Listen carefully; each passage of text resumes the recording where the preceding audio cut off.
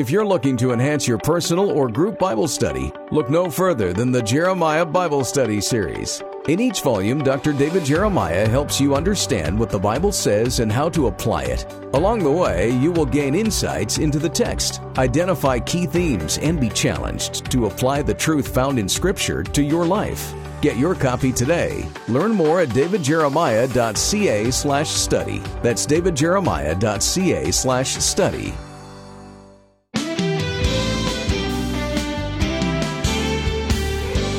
Electronic financial transactions and cryptocurrencies may be popular and convenient, but should Christians participate in the digital economy?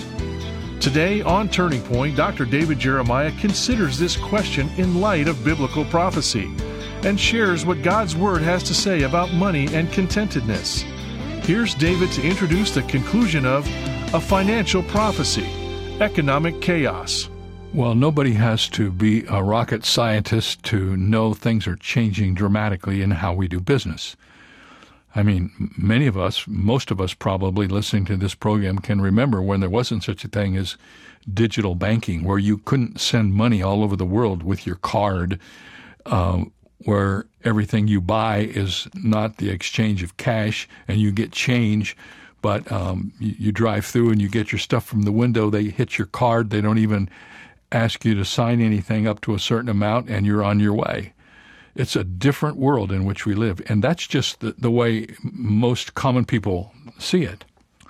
Financial things at the corporate level are much more challenging and much more complicated.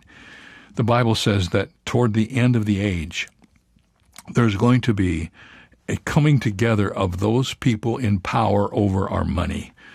The financial chaos that we're seeing today is leading us toward a one world bank, and the someone, ultimately we know from Revelation chapter 13, who will rule over those dollars and use the money to stranglehold his vision of this world. He will be an evil man. The Bible speaks of him as a beast.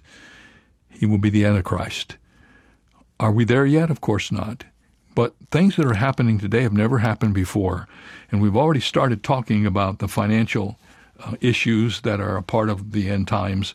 We'll get back to that in just a moment. But first, I want to remind you again that the resource for the month of October is a book that has just been finished. It just came off the press a few days ago. It ended in the bookstores on the 5th of October. It is now available to you, either from your closest bookstore or from Turning Point. And the way you can get your copy from Turning Point is to send a gift of any size today for the ministry of the Word of God around the world. And when you send this gift, just ask for your copy of Where Do We Go From Here. That's all you have to do. We're not telling you how much to send. You send what you believe God wants you to send.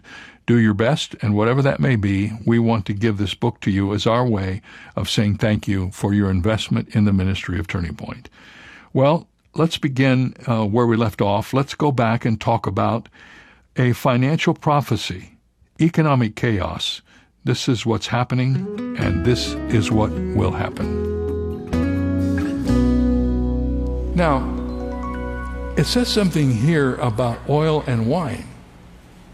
It says, touch not the oil and wine. Oil and wine were the commodities of luxury, of well-heeled people.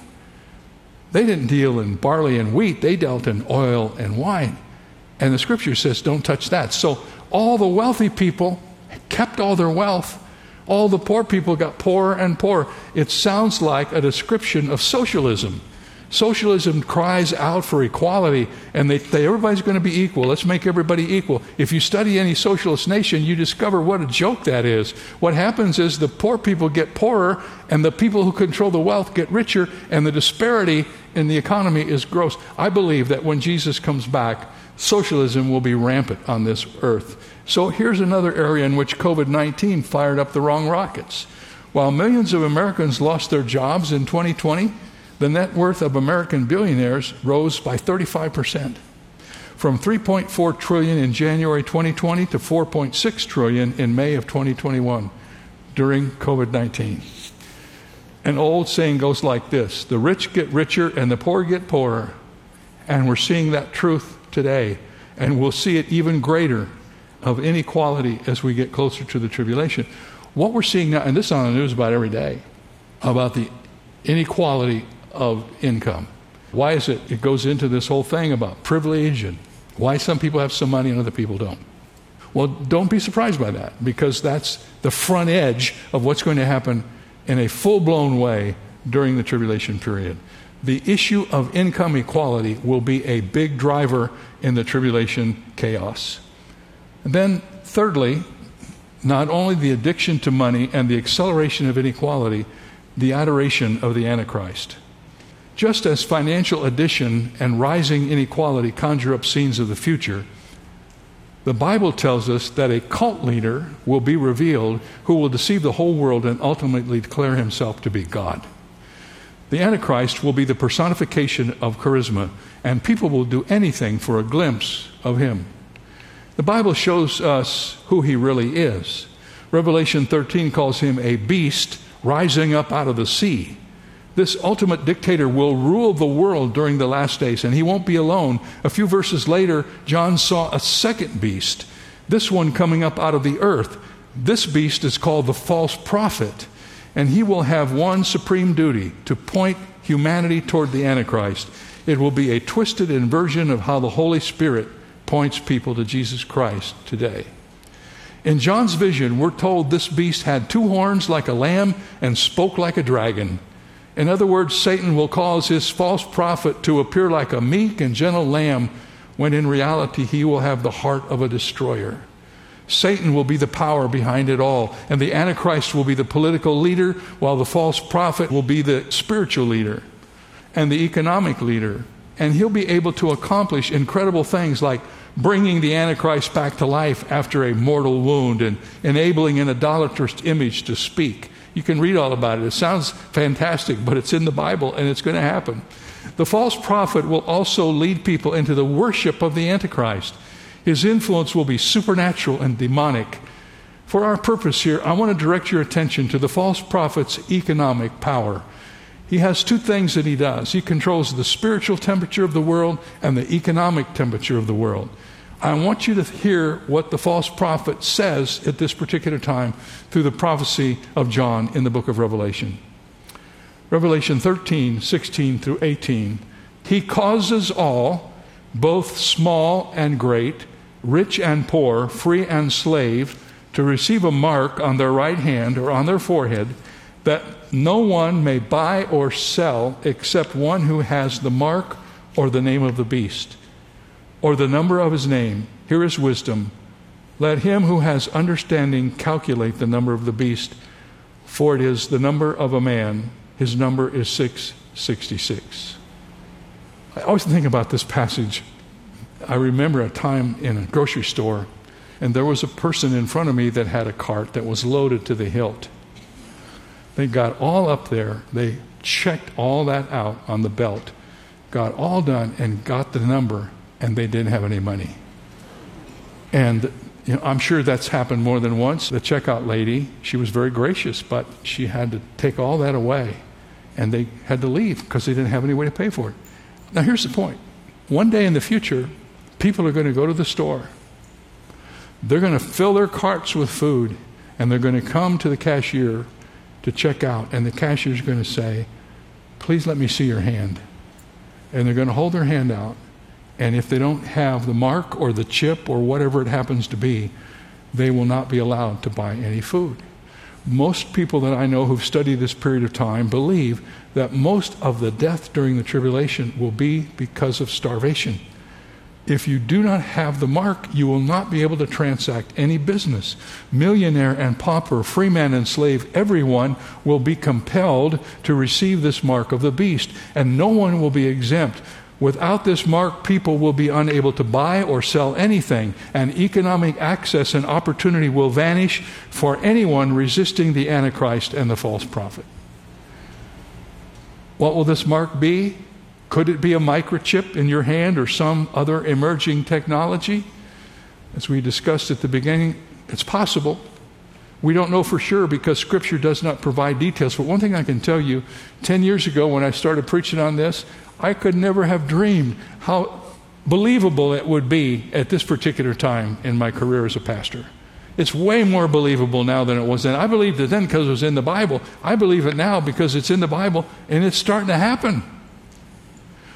What we know is this: the mark of the beast will indicate that the one wearing it is a worshiper of the beast, someone who submits to his rule. And those who refuse that mark will be traitors, and they will likely starve while on the run or be killed on the spot when they are captured.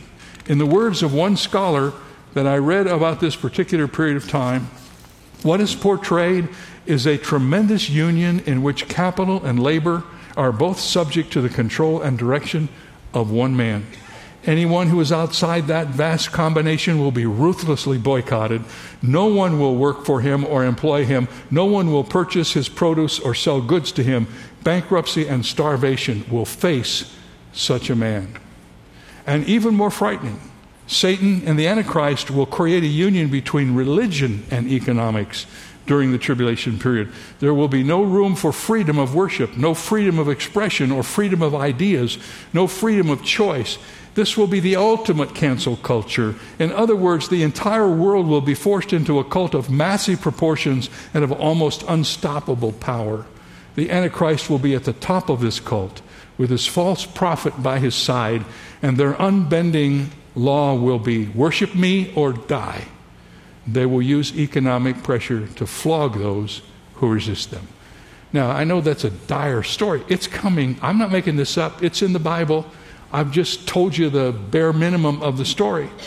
And I don't want you to be all freaked out over it today. I just want you to know this is what the Bible says is coming. Why do we need to know this? Because what we're seeing today in our culture is kind of like the hinting at the beginning of it.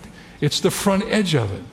Here's something that I wrote in one of the chapters of this book, and I hope you'll hear me carefully.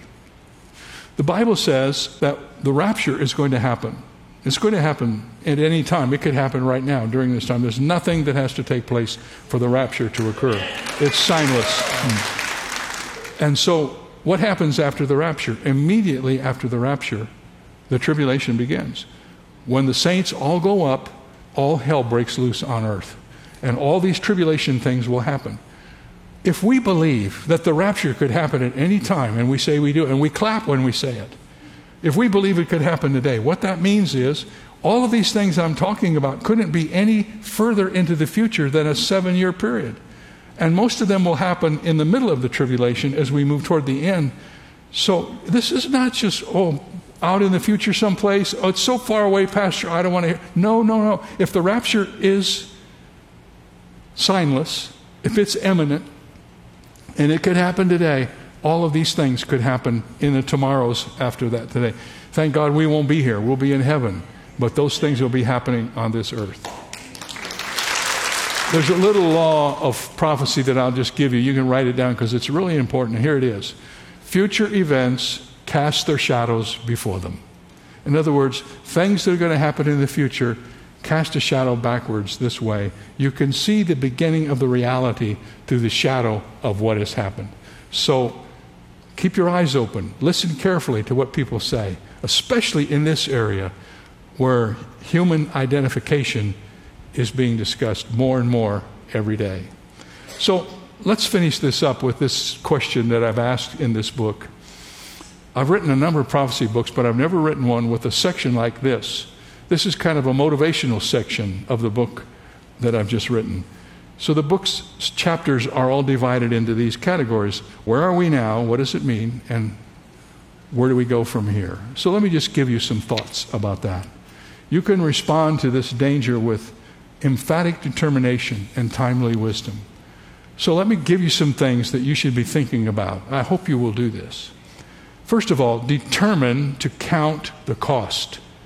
Determine to count the cost. In Luke 14 we read, "For which of you intending to build a tower does not sit down first and count the cost, whether he has enough to finish it, lest after he has laid the foundation and is not able to finish, all who see it begin to mock him, saying, 'This man began to build and was not able to finish.' So likewise, whoever of you does not forsake all that he has cannot be my disciple." Here's what I want to say to you, and maybe this comes as a strange message at a time like this, but I want you to hear it because it's true. Following Jesus carries a cost.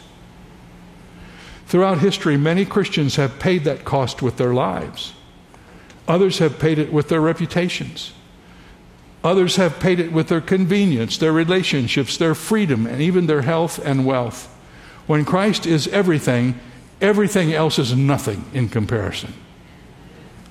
Maybe you've not lost your wherewithal in your life. Many of you are probably paid minimal cost to follow Christ.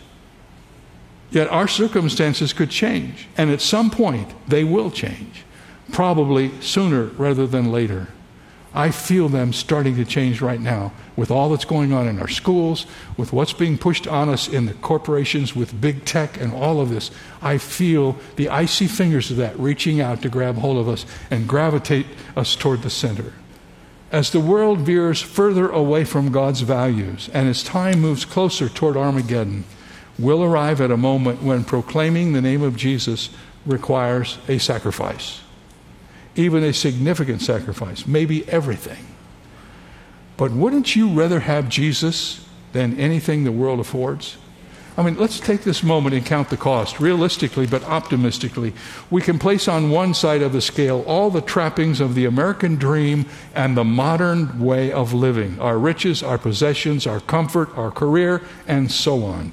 And on the other side of the scale, place the incredible, unthinkable blessing of eternal life in the presence of the Lord Jesus Christ, our Savior. Which one do you choose? Think about it. Be determined that whatever happens, when the time comes, and it may not come in your lifetime, but when the moment comes when you have to decide for Jesus or for the world, which is where you live now, count the cost. The Bible says we need to count the cost as if we were building a tower, and lest we fall short in the midst of the process. Number 2, determined to count the cost and determined to be confident. The wonderful news about living for Jesus is that not only can we experience the riches of the wisdom and knowledge of God, we can also feel confident in the reality of God's presence right now. No matter what cost we may pay to follow Christ, we will never sacrifice our connection with Him. The author of Hebrews put it this way: "For He Himself has said, I will never leave you nor forsake you, so we may boldly say, the Lord is my helper, I will not fear. What can man do to me?" The confident Christian knows that he stands in a place of security. He cannot be touched by anything the Lord will not allow. The confident Christian can stand tall in the midst of all the things that are going around him. God is enough for any and every situation he will ever face. I love how David expressed this in his Psalms. He said, "The Lord is my light and my salvation. Whom shall I fear? The Lord is the strength of my life. Of whom shall I be afraid?" Since we have the Lord, we can never be left without a friend or a treasure or a dwelling place. And this should help us feel secure in the moment in which we find ourselves. When we stand in such awe of the living Lord, the lying world loses its power on us. Do what you want to do. The Lord is my confidence. I stand in Him. He's promised never to leave me nor forsake me. So determined to count the cost. Number 2, determined to be confident. And number 3, determined to be content. Oh, how we need to learn this. I'll finish this message with this thought. Because God will never leave us or forsake us, we can be content with what we have. As the globe spins around us and the worship of wealth will accelerate, the Bible can keep us from yielding to these pressures. There's one incredible secret I want to give you on the authority of Scripture. I can tell you how to distance yourself from a materialistic lifestyle. It's by developing one simple biblical attitude: contentment. 2 passages instantly come to mind that you should write down in your notebook if you struggle with being content. Here they are. The first one comes to us from the book of Hebrews. It says, "Let your conduct be without covetousness, and be content with such things as you have." And the second is in Ecclesiastes 5:10, "He who loves silver will not be satisfied with silver, nor he who loves abundance with increase. This also is vanity." Covetousness is very subtle, folks, because it's a condition that exists in our minds. It's the invisible violation that no one else ever sees. You can have your act together on the outside, but inside you can be agonizing, lusting, and being consumed by the desire to have what someone else has. Coveting is a closeted spiritual crime that, if not checked, will eventually manifest itself externally. The writer of Hebrews tells us how to replace coveting with contentment. The word for contentment means satisfied, adequate, competent, sufficient. The same term is used in 2 Corinthians 12:9, where God told Paul, "My grace is sufficient for you." Someone has said Christian contentment is the God-given ability to be satisfied with the loving provision of God in any situation. In other words, wherever we are, whatever we're experiencing, if we know God, we don't have to be worried about what we don't have or what we might have or what we wish we have. We have God. And I'll tell you what, I know people that have got everything the world has to offer and they don't have God, and they're empty and they don't know what life is all about, and they wish they could find the secret that some of their friends who have very little have found, the simplicity of contentment in the Lord Jesus. Maybe you're worried about this. Maybe you say, well, Pastor Jeremiah, I don't think I was born with contentment. It wasn't one of my genes. God didn't give me contentment when I was born. He left that out of the equation. I don't feel satisfied with my life or even with my possessions, and I often find myself wanting more. Well, don't let that bother you, because I learned something. Here it is. It's good news. And I want you to listen to this verse, and then I'll point out why it's such good news. Paul wrote in Philippians chapter 4, listen carefully, "Not that I speak in regard to need, for I have learned in whatever state I am to be content." Let's just stop right there. How did Paul get to be content? He learned. Contentment is a learned attitude. It's not something you grow up with. I don't know any kid who's content, do you? They always want something they don't have, something somebody else has. The first time they see something they don't have, they want it. But contentment is something you learn as you grow. Paul wasn't born a saint. He didn't come into the world with a vast reserve of contentment.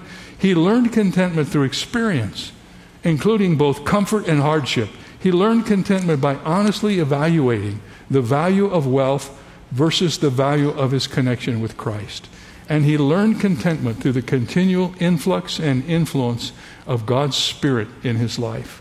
He seemed to be equally joyful staying in a friend's villa or chained in a Roman cell. You know what some people's problem is? Here it is.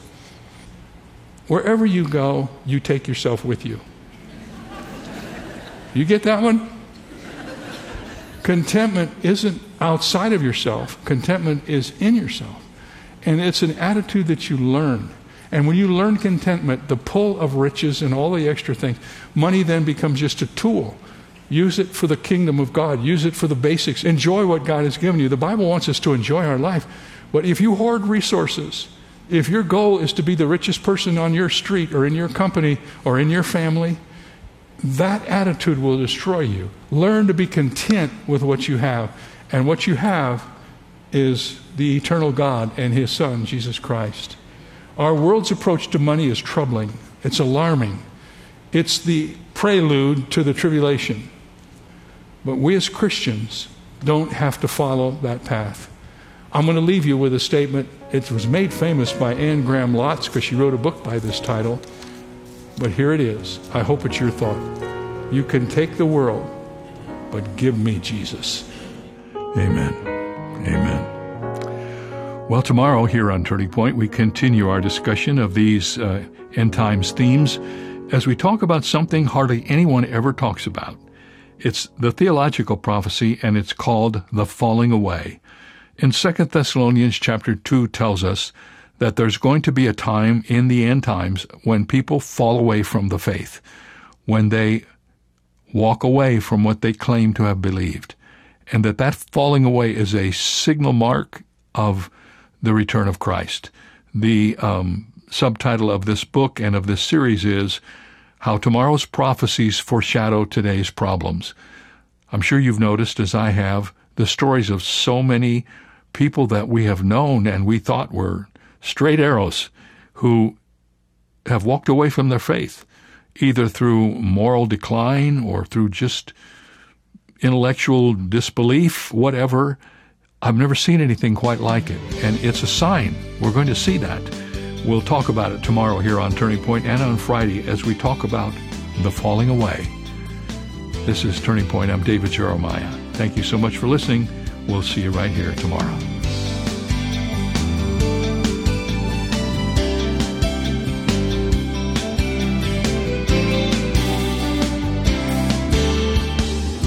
Our message today came to you from Shadow Mountain Community Church and Dr. David Jeremiah, who serves as senior pastor. We'd love to hear how God is using Turning Point in your life. Write to Turning Point for God of Canada, P.O. Box 18098, Delta, BC, V4L 2M4. Visit our website at davidjeremiah.ca/radio or call 800-946-4300. Ask for your copy of David's new book, Where Do We Go From Here? And learn to live with hope in the midst of chaos. It's yours for a gift of any amount.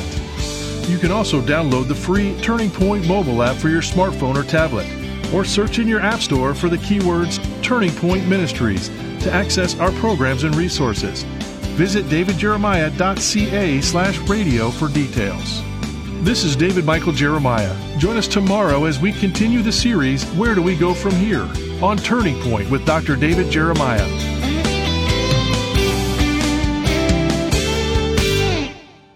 Thank you for your prayers and support of Turning Point.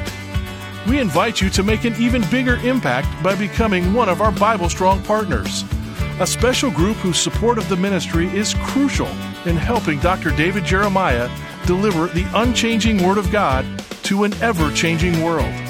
Turning Point is committed to presenting sound biblical teaching all across Canada. And when you stand with us in partnership, we also commit to you to provide you with empowering resources to keep you Bible strong.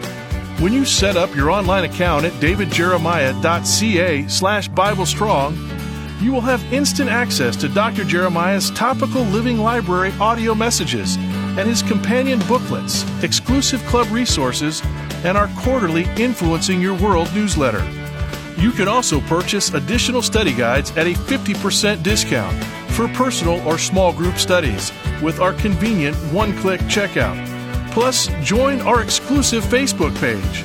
You will have special access to new audio podcasts and additional content from Dr. Jeremiah.